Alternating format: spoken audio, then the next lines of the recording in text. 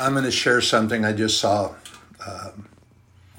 Something and I noticed, and I appreciate what is said in the different way that it's said, that we have to remember something is that when God tells us in the Word that He is with us whithersoever we go, and I have reminded you and shared with you that He's not talking about from point A to point B, that you're going to get in your car at the Santa Monica Pier and you're going to drive all the way down Route 66 and get to Chicago and God's going to be with you.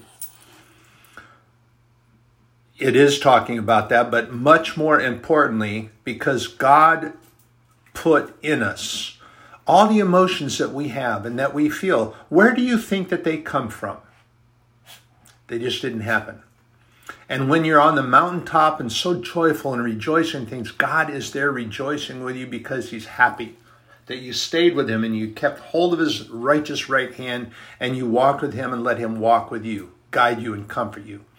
And when you go to the depths of that living hell, which I've heard people declare certain things that are going on. Let me tell you, I've been in places on this planet where people are trying to blow you up. They're trying to shoot you. They're trying to do everything contrary to what they believe. And because you're believing something contrary to their belief, they try to destroy you, take your life. God is there. That's a living hell. It's not a great place to be, but God is there. And oftentimes when we're in that place, we totally forget that God has promised to be with us. And when you're just in kind of a slump, you're in the depths of the sea, God is there. And what is that a significance of? That, again, is a significant analogy to life itself. You're in this ocean, the waves are tossing around, and you're in this turmoil, which Peter, when he got out of the boat and went to walk to Jesus, because Jesus called him out, and he got looking around and he got to thinking about the waves and the wind, and then he started to sink. Do we not do the same thing when we see the tossing and turmoil and the winds and all that are around us through these things that are going on in what we call life? Do you not get agitated and wonder where God is? Your focus is gone from God because you're allowing the white noise interference from the minions of hell to persuade you in other ways, in other directions, or that you're listening to the words of the minions and you're confused, you're dazed, you have no which way to turn. You don't know which way to turn because you're not talking to God, you're not seeking His face, and you're not listening to the Holy Spirit. So, what you don't realize is because of that, you don't realize that God is also there with you. You're just not focusing on Him. You're not reaching out to that strong, righteous right hand to walk with Him. God is with us to the highest mountains, and David talks about it in the Psalms. And he's talking to himself and reminding himself also, yeah, you're going to have those that are going to sit there and talk about David. Already know David wasn't perfect. God already knew. But God also called him a man after my own heart. And that doesn't change what God said about him. All the things He does, this is what people do. They want to hold on to what you did and remind you of what you did and not what you are.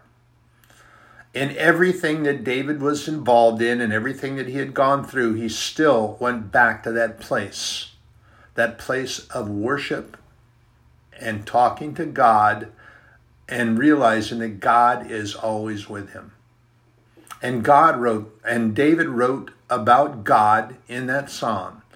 No matter if I go to the heights, no matter if I go to the depths, if I go to hell, Sheol, it doesn't matter. God is going to be there with me. If I go to the deepest, darkest valley, He walks through that with me. And don't forget, yea, though I walk through the valley of the shadow of death, the Lord is with me. And remember that the valley is open on both ends, and we walk in one end and out the other into our heavenly home. And I think part of the problem might be that so many look at this as home. This is a residence. This is not my home. My home is in heaven. And I believe firmly that Jesus is going to come and take me home.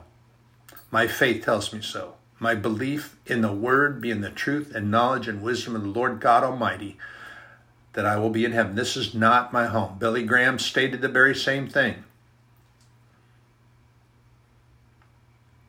This is not my home. I'm just passing through. My home is in the kingdom of heaven. And he was there. I believe that very same thing. This is not my home. I have a work visa.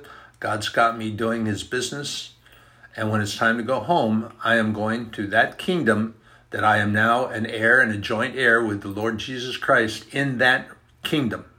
And that is a kingdom of heaven, not this place, not this plane of existence. And there are so many that hold on to this place and call it home. Some places are a nice residence and they're a nice hangout, but this is not my home. You are in my prayers constantly, always.